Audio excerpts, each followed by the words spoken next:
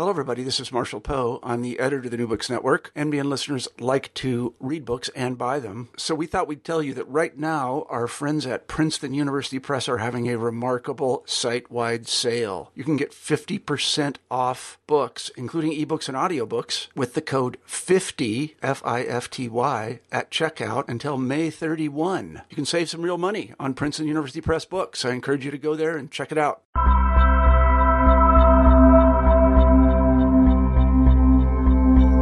What are the differences between religion, magic, and spirituality? Over time, these categories have been articulated in a variety of ways across differing cultures. However, many assume that multiple understandings are merely derivative of Western assertions about secular modernity. In The Modern Spirit of Asia, the Spiritual and the Secular in China and India, Peter van der Veer explores how Chinese and South Asians interpreted Western discourses about religion and spirituality. Through his work, he demonstrates that cross-cultural comparison provides us with a complex interactional history, where non-Western participants shape their own visions of society, nation, and self, often in dialogue with Westerners, but not dependent on them. In our conversation, we discuss scholarly conceptualizations of Asian traditions, secularism, European imperialism, Mohandas Gandhi, nationalism, modern interpretations of Buddhism and Taoism, Christian missionaries, political spirituality, religious minorities in the state, and Chinese and Indian modernities. I'm one of your co-hosts, Christian Peterson, and thanks again for listening to New Books in Religion. Without further ado, here's my conversation with Peter van der Veer. Joining me today is Peter van der Veer, and he's here to speak to us about The Modern Spirit of Asia, the Spiritual and the Secular in China and India, one of his many new books. He's very busy, so thank you for joining us, Peter. How are you? I'm fine, thank you. So, as is our tradition here at New Books in Religion, we usually start with a little background on you. So, if you could tell us a little bit about how you got interested in the study of religion more broadly, perhaps influential mentors or moments in your life that have really been substantial in either the approach you take or in the questions you're asking. How did this all start for you?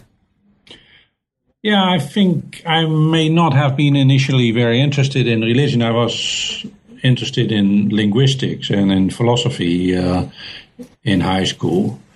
And but I went to India after high school, which a lot of people of my generation did.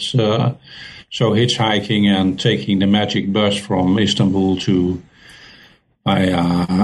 Kabul and Pakistan to Delhi, just to see the world. And so I traveled for several months in India and Nepal, and was struck by how little I knew about the history of India and the history of and actually the entire region I traveled through, and how important religion was in these areas. So I was born in the early 50s, and religion had become less central in Europe or in Western Europe than it had been before.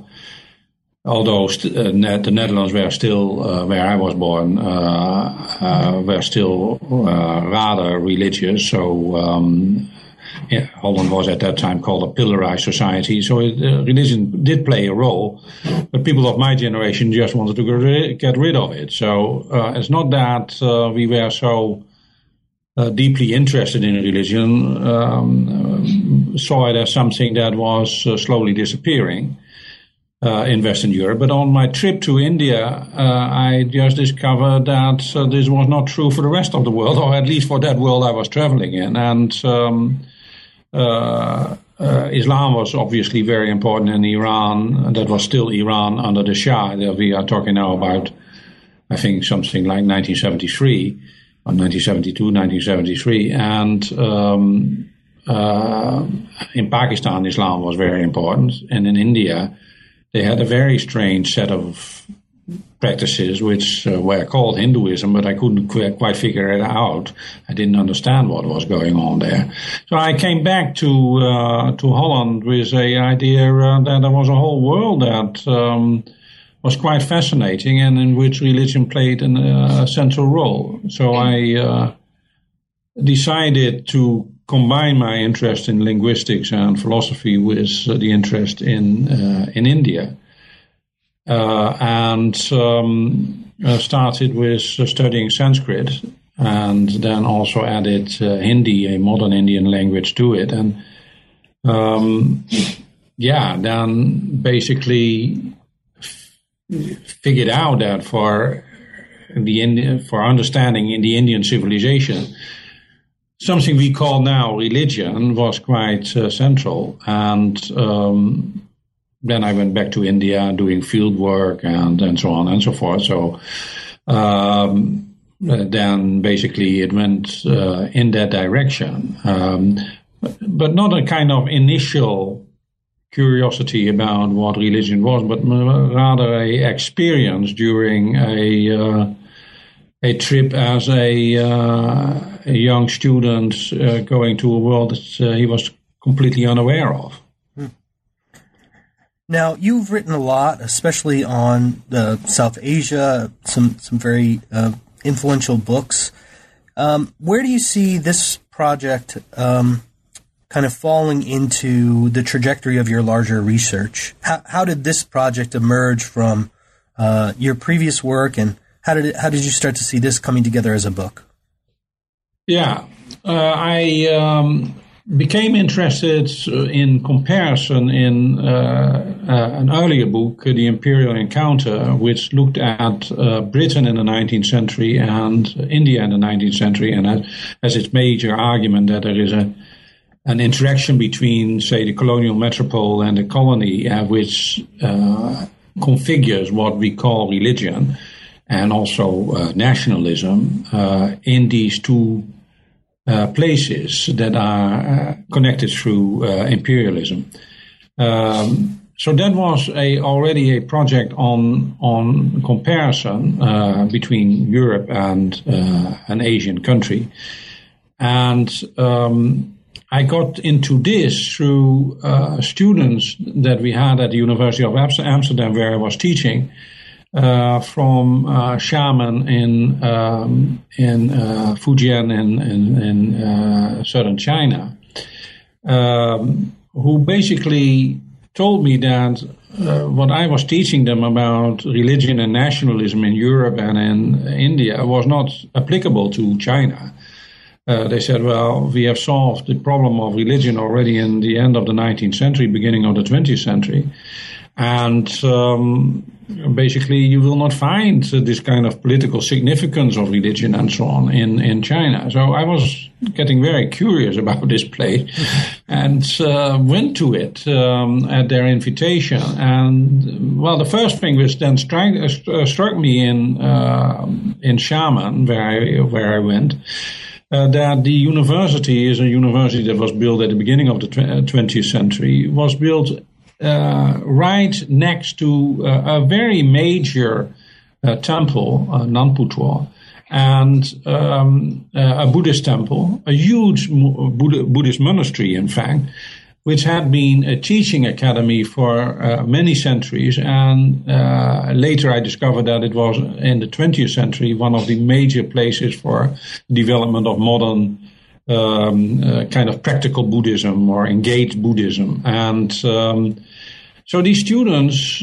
were just saying nonsense, in fact, because their own university had been definitely planned next to this seed of learning that had been there for centuries.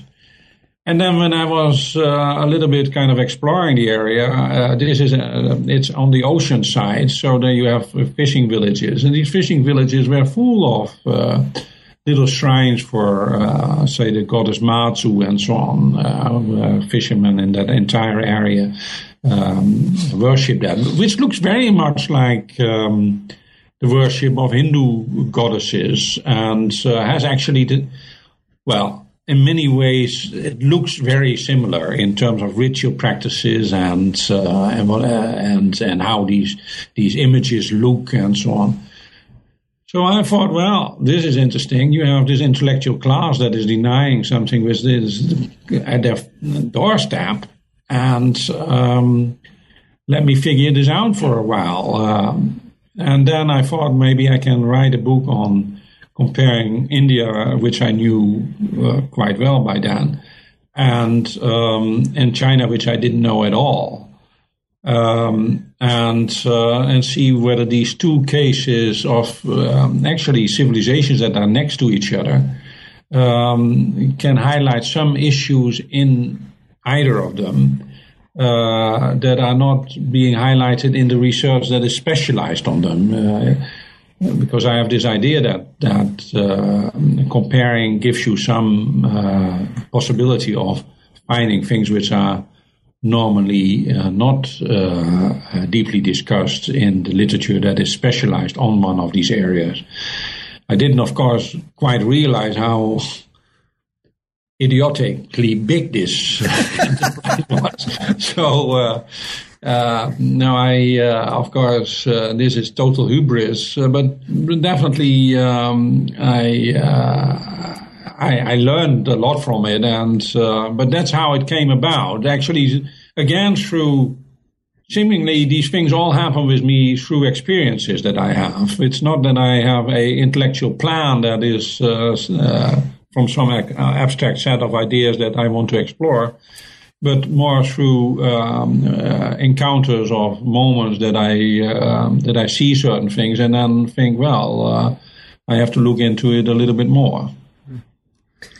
Now, for the book, one of the central strings that runs throughout it is this relationship between categories, and specifically the categories religion, magic, secularity, and spirituality.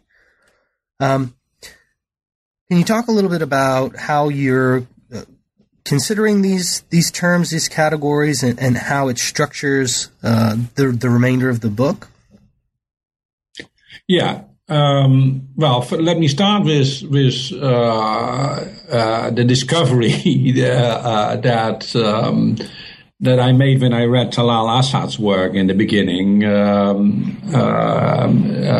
Talal did a few pieces on Christian monasticism and so on. That's how I first read him.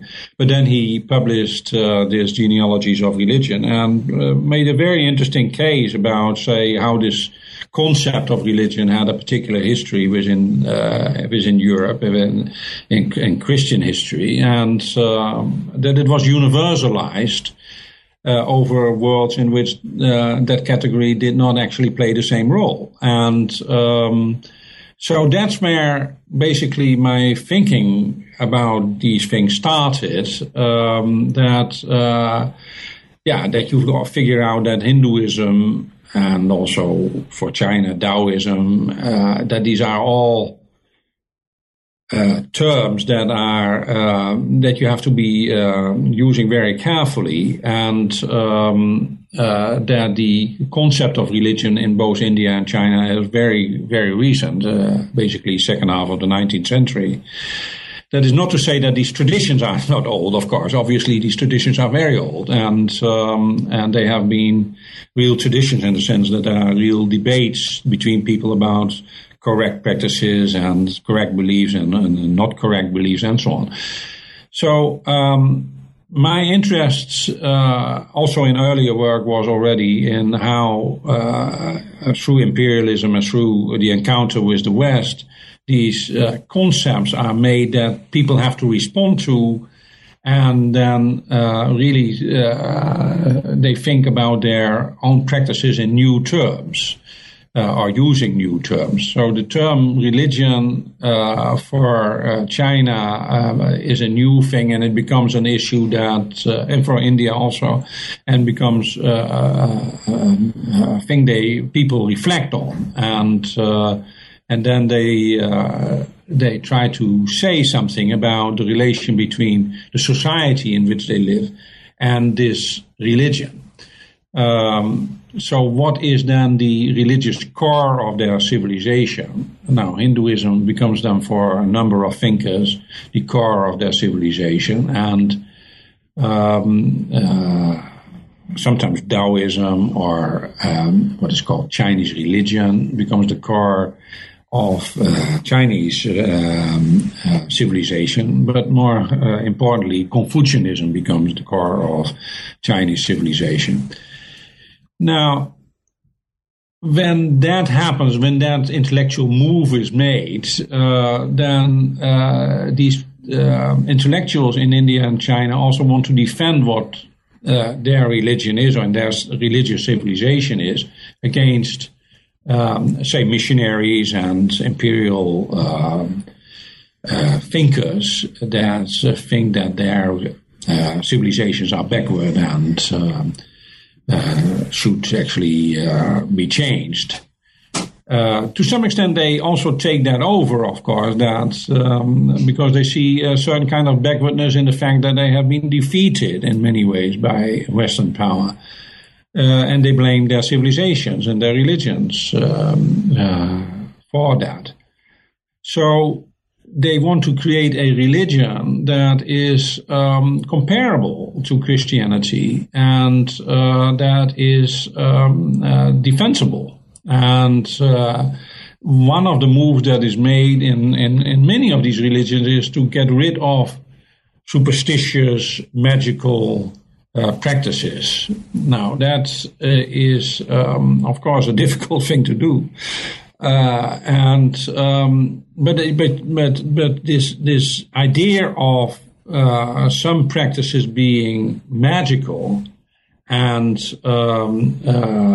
the superstition of the masses, that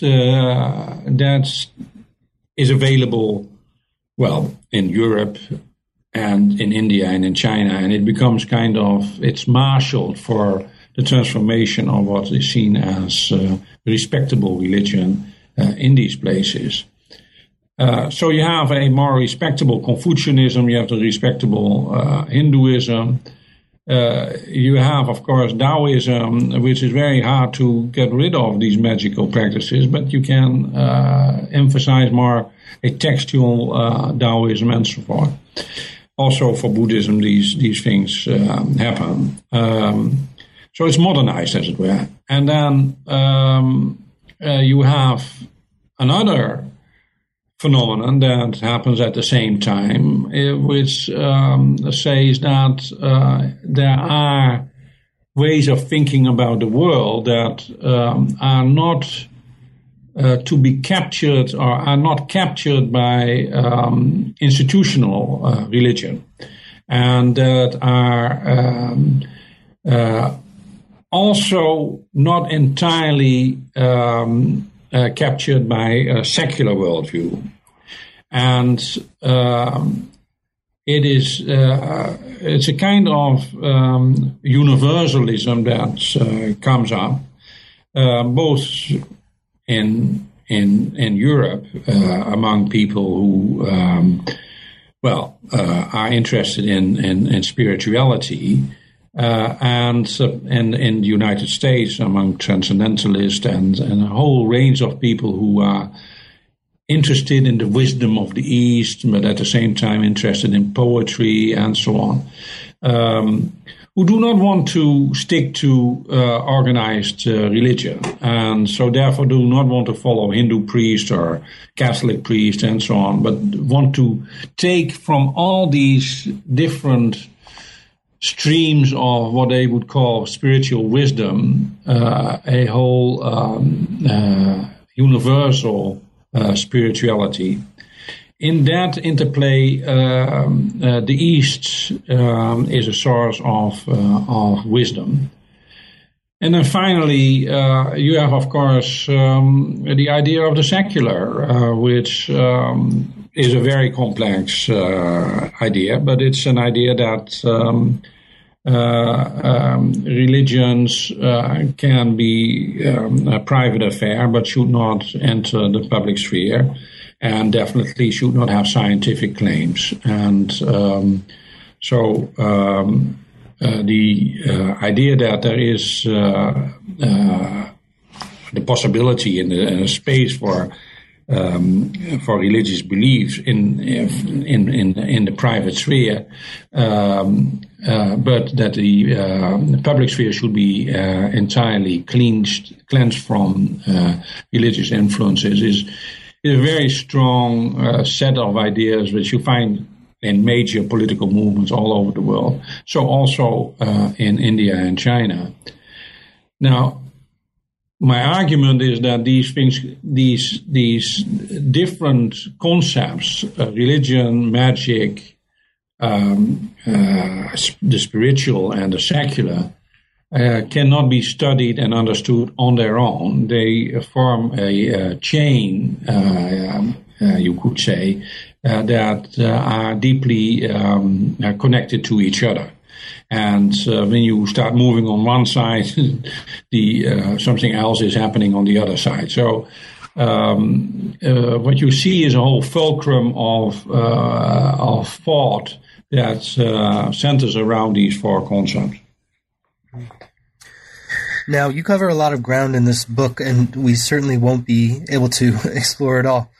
But you begin by thinking about, while spirituality is this cultural category developed primarily in the West, you examine how Asians interpret Western discourses about spirituality. Can you tell us a little bit about how this happened in India and China? Yeah. So there is this idea that one does not want to have institutional religion, but one wants to have influx from or influence from the wisdom of the East, and that is very strong in Europe and America in the second half of the 19th century, even in the beginning of the 20th century, and so people are really interested in the books of the East and so on. You get publications, you get translations from Eastern, what is then called also Eastern philosophy. All these are new things, in fact. And people in the colonized areas, and China is not colonized, but stands on a very strong imperial influence. People in India and China read what the people outside of these societies are writing about them, and what the knowledge formation is about their civilizations. And they also participate then in it, not only as informants and so on, but as intellectuals in their own right, and try to figure out what in the modern world their civilizations can contribute to their nationalism, to forming an idea of a national pride and national culture. They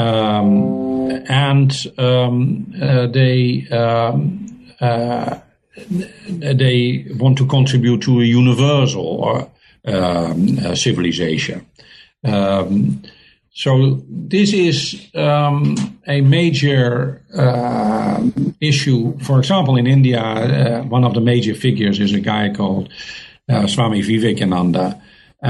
He goes to the World Parliament of Religions in Chicago in the 1890s,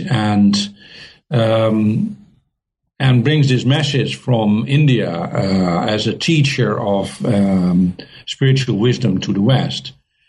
And in doing so, he also transforms the understanding of religious traditions, especially yoga, in India itself.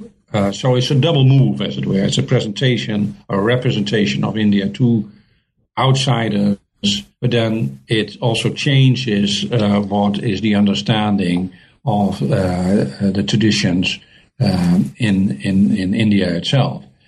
And also, that same thing is happening, in fact, in China, not so clear and so strong as in India, because India is colonized, and the English language becomes a major language in India.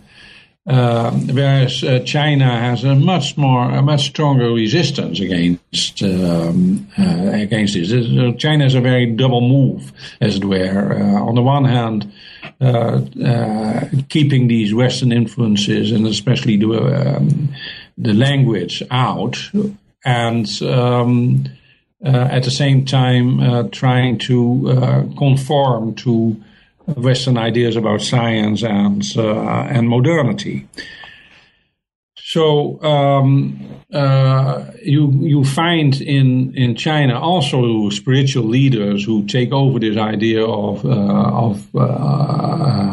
universal wisdom and China's contribution to it, but they are not as prominent as in India because of the particular history of imperialism.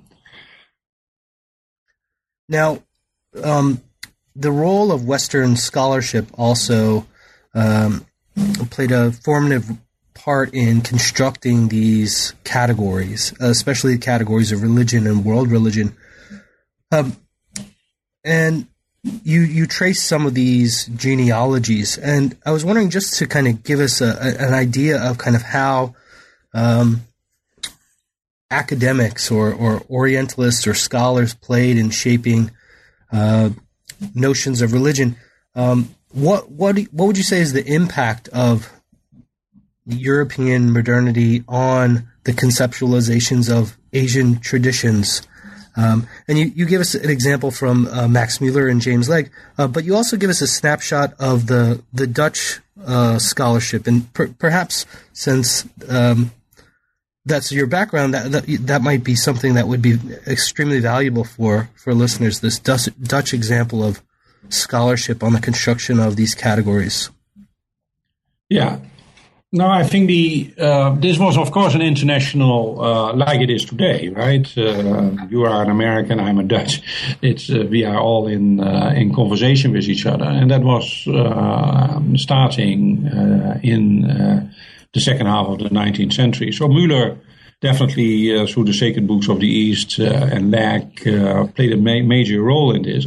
But the Dutch were also, the Dutch had a colonial empire. Indonesia was the major element of. And the Dutch had to deal with Islam and with what they call the Hindu-Buddhist layer under Islam, as it were. It is sometimes called Javanese mysticism. You have these ideas still in Clifford Geertz' work on the religion of Java. Bali as a Hindu kingdom. So the Dutch had to rule an area in which Islam and Hinduism and Buddhism were of importance.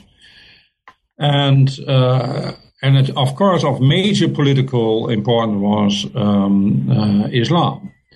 And these academics in Holland had to work with the colonial government to get basically knowledge. They were employed by the colonial governments. The major figure is Christian Snoeger-Gonje, who became a major legal authority on Islamic law, who was sent to by the Dutch colonial government to Mecca to study Muslims, especially Muslims from Aceh in Indonesia, in Mecca. And to get into Mecca, he had to convert to Islam. So one of the debates later was whether he had become a real Muslim or not, an unreal Muslim, as it were. So he basically scouted for the Dutch and at the same time produced very major scholarship on Islamic law. And later then became also a colonial agent in suppressing Muslim rebellions or Aceh rebellions, which had a a kind of Islamic flavor, or there was a Islamic element in these what were called rebellions. So he was advising the military expeditions on how to deal with Aceh. So that's a very clear example of that kind of scholarship. Another one is De Groot, who is still one of the major sources for our understanding of Taoism, who was sent to Xiamen by the Dutch to study actually the language, so that he could be sent afterwards to Borneo to let the Dutch govern the Chinese, they were called Kongsis, the Chinese business and politics and religion conglomerates. You can also call them secret societies, maybe. That were very influential in Borneo, and the Dutch authorities had to deal with that.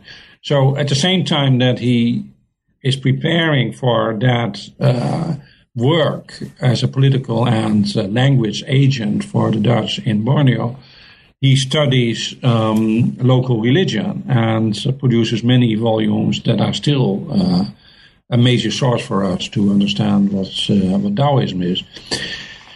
Now, that is one side, Snoegegonje and De Groot, and what you could call colonial scholarship. And on the other side, you have the theologians and the students of religion, who basically are in the same way as Müller, trying to figure out what religion is at the end of the 19th century and what these different kinds of world religions are.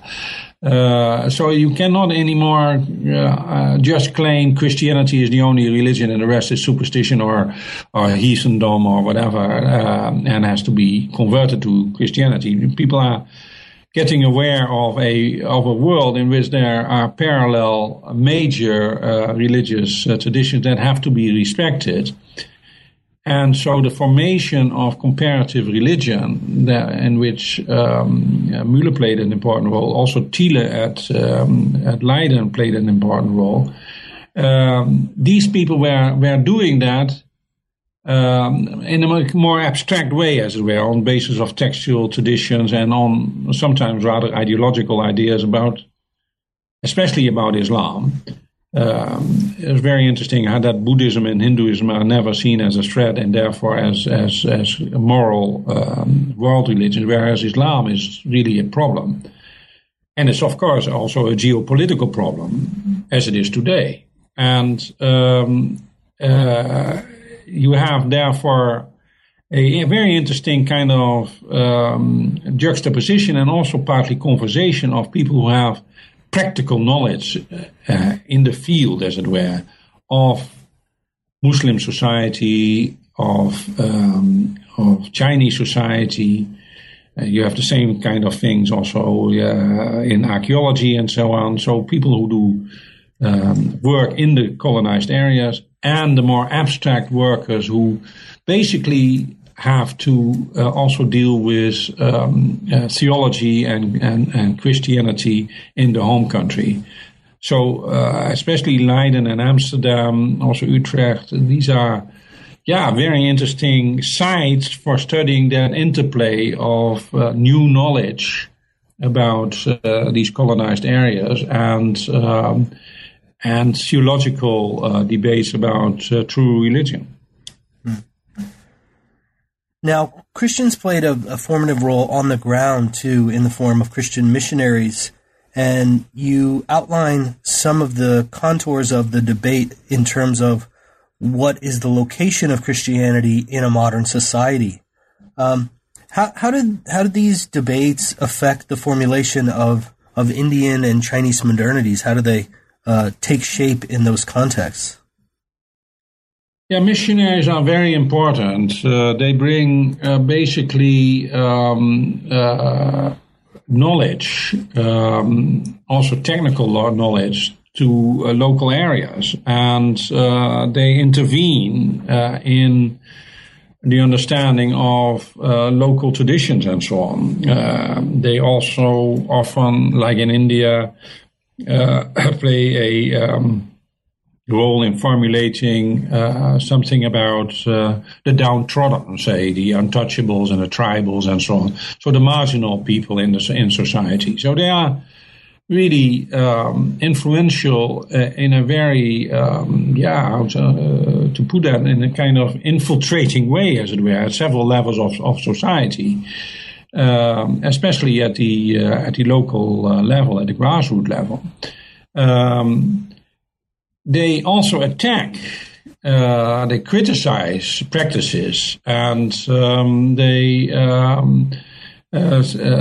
say that these practices are immoral and should be changed. And to some extent, they try to influence politically also the colonial governments to change those things. And so there's a kind of always a tension between missionaries and colonial governments. It's a mistake to think of missionaries as just hand in glove with the colonial authorities. That's not the case at all.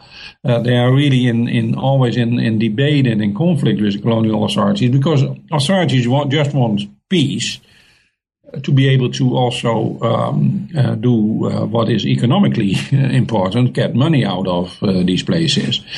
But they intervene and they deal with local society and with local culture, and people in these local cultures, they want to defend what they are doing, and they feel attacked, and so you get a lot of apologetics in India and in China. You get also, of course, violence. People. You have the Boxer Revolt at the end of the 19th century in China, killing missionaries in many places. But mostly this is just in a more debating form. And you get all kinds of movements that actually imitate certain kinds of elements that are being brought by the missionaries without taking over Christianity. So you find all kinds of movements, both in India and in China, that imitate, for example, educational practices. They start schools and so on, Buddhist schools, all kinds of Hindu schools, to basically emulate the success of Christianity to bring a certain kind of modern world. And also what is then called kind of more practical Buddhism or active Buddhism, that is very much looking like missionaries in the sense that you want to not only meditate but also do practical work among people, so social welfare work and so on. So health and education are aspects of modernity that are brought by missionaries and are imitated by movements in Islam, Hinduism, Taoism, and so on, and Buddhism. Now, magic also poses a problem for modernizing projects, I guess we could say. What was the problem with magic for South and East Asians? How did they see its place within modern society? And what were the types of things that people were critiquing? Well, they are critiquing certain kinds of like spirit possession, forms of enthusiasm, as it were, where people lose their rationality, so to say, and forms of magic in the sense of influencing the future through certain ritual practices. The idea of modernizing elites was that the people, say common people, were hindered in becoming modern citizens by their magical practice, by these superstitious practices. They have to become more rational, and they are also fooled. In these arguments, you find that element often, that the common people are fooled by priests, and these priests are just getting some personal gain out of fooling commoners. So education is often seen as an answer to this. The idea that if one educate people, they will become more rational. And then the progress of society, which was lacking in the sense that the West seemed to be more advanced, or was more advanced in many ways, and one had to catch up. That, say, scientific progress could be stimulated by getting rid of all these magical practices through which people were hindered to see the world as it is. Now, in that you find in a whole range of thinkers and politically activists, people. Both in India and China. In China, much stronger than in India, because in India these practices are hierarchical. So people are not so much condemned when they do these practices that are seen as magical and superstitious by elites. These elites see these what they call low practices as inherent to being in such a low position. So it's a kind of socially determined stupidity, as it were. And the Indians have less the idea that one has to be educated out of this. So there is less the sense of a certain kind of equality that has to be reached through a shared rationality. So there you have a difference between India and China, which is still available today. Now, within these secularizing projects, the material consequences are somewhat different when we look at China and when we look at India. Can you talk about how practices like challenging social roles of religious professionals or questioning the types of activities that happen at so-called religious institutions or these types of things shaped Chinese and Indian secularism? Yeah, well, in that sense, China and India are following a very different path. So the Chinese intellectuals have always been very close to the state, and they, at the end of the 19th century, they are primarily interested in modernizing and in a kind of worship of science. Now, within that science, you have a lot of ideas that are actually traditional Chinese. So they also stimulate, for example, traditional medicine. It's interesting that a couple of days ago, someone got the Nobel Prize for Medicine who was connecting science and traditional Chinese medicine. And that is, how does one say that in English? Grist to the mill or something for the Chinese way of thinking, that one has to actually take the scientific elements out of these traditions. Some of these traditions are scientific in themselves. But basically, there is a very strong effort to make a national culture that takes science as its center and connects science to its civilization. Whereas in India, the situation is quite different. And I explain that through the fact that it has been colonized by the British. So the major thing of basis of resisting British colonialism was through religious mobilization. Muslim mobilization, Hindu mobilization, these are the major forms of it. And they have to therefore use religion as a source of that mobilization. They do not attack it in the same way as is done in China, where you do not have colonial authorities that are in some way associated with Christianity. You just have modern ideas that are coming from the West. So the nationalism in India has been, from the start, much more strongly influenced by religion.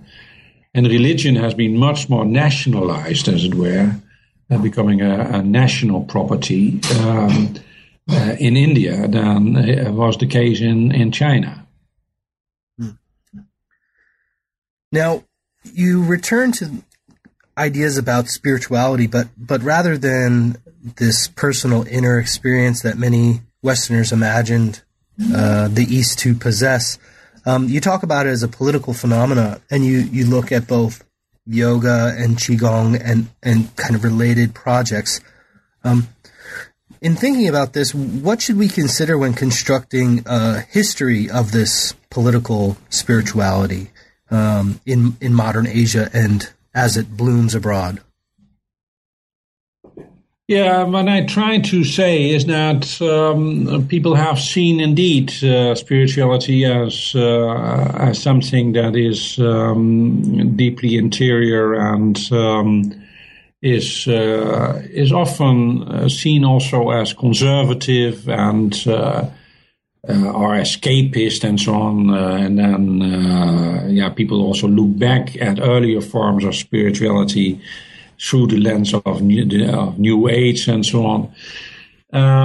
What I try to show is that at the end of the 19th century and continuing in the 20th century, there is a very strong movement that connects anti-colonial politics with an idea of the rich resources of Oriental wisdom and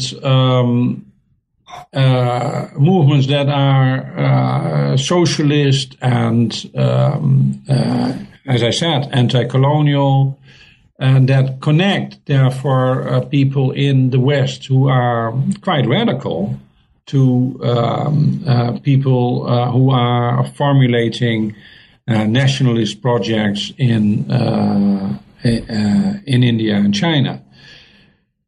So that's one element of it. The other element, of course, is, as I said, that people like Vivekananda had reformed understandings of yoga and making yoga into a national element of national culture as the basis of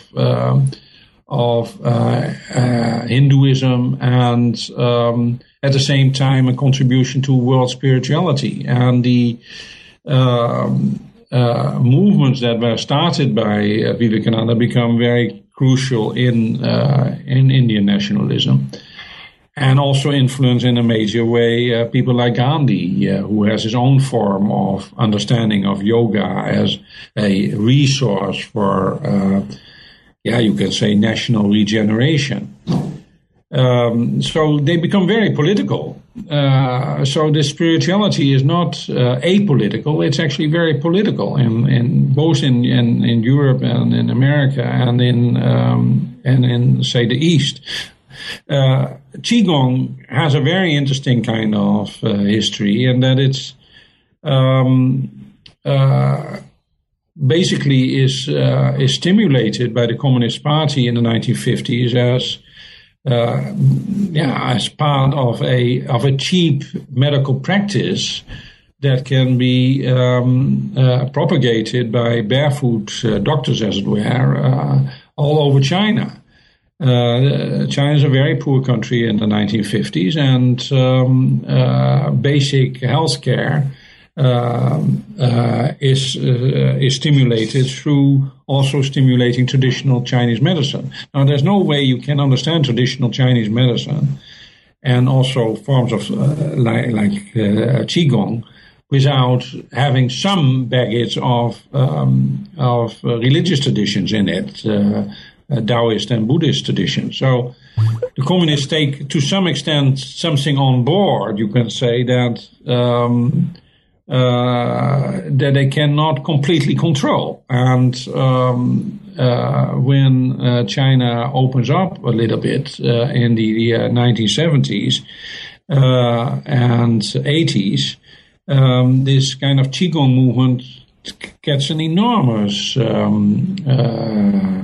spread through the population, and then at the end, through movements like Falun Gong, become threatening to the Chinese government. And here you have again something which seems totally interior and harmless, just practices of breathing that are done in groups of people, becoming slowly more and more millenarian and political activists. And so the potential of spiritual movements that have a certain kind of moral vision of the world to serve as a source for political mobilization is very real, and surely in India and China, one of the major elements of political mobilization. And at the end of the book, you turn to the issue of Muslims in India and China, which, of course, have very different histories in terms of Muslims in these areas. But you look at it more as a question of religious minorities and their relationship to the state. So what do we find when we examine the production of a Muslim minority in relation to a national majority in India and China? Yeah, what happens, in my view, is that there you get a nationalist view of civilization, and so there is then the core civilization that is the basis of the nation. That is formulated, say, from the end of the 19th century, and that the major question when you have a majoritarian nationalism is what happens with the minorities, how it is going to treat the minorities. Is it going to see as one of the streams that come into that civilizational course, or are they accepted on an equal basis and so on? Now,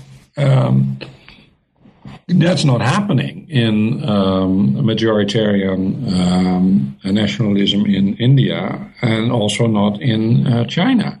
Muslims are seen as outsiders and continue to be seen as outsiders, and it becomes more and more a issue whether they belong or not.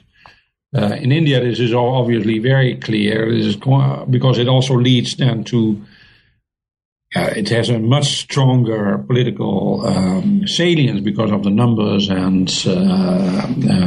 the significance of Islam in South Asia, and then leads to the partition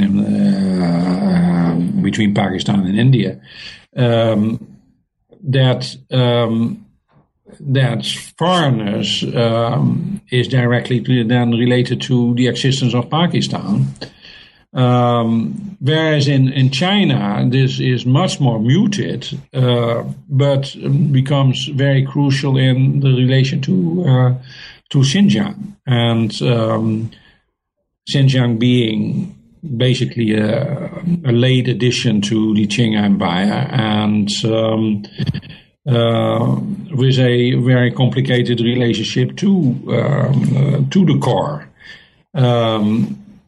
Now, the attacks basically on Islam in Xinjiang lead to a solidarity that is possible between different groups of Muslims in China that in principle do not have much to do with each other. Say Hui Muslims and Kazakhs and so on, and Uyghur, they are ethnically so divided that Islam doesn't immediately connect them. But through the pressure of the state, and a state that defines itself as a civilizational state in which Muslims are defined as outsiders, you get a phenomenon of minoritization that is also potentially quite powerful politically. Now, there's so much more to the book, and many of the examples, you really only scratched the surface, but we've really taken a lot of your time, and we appreciate that. But before we let you go, can you tell us the types of things you're working on now, or any publications we might look forward to in the near future? Yeah, I have given the, how are they called? In Rochester, the Morgan Lectures, and they are going to be published in April, I think, in Duke University Press, under the title "The Value of Comparison," in which I try to theoretically more, say, defend my interest in comparison. What I do is, of course, as I said, this is hubris, and really you eat more than you can swallow or something. I don't know what, but there must be English expressions like that. And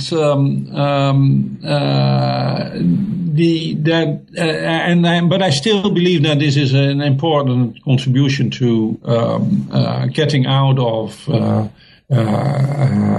too strong specialization, and which I deplore, which I see how it has happened, but I think that we have to have also an antidote to it. So that's one element, and then basically also defending a more fragmentary approach to social reality than, say, cognitive approaches and universalist cognitive approaches about our universal capacity to know things, and large-scale macro-sociological approaches about,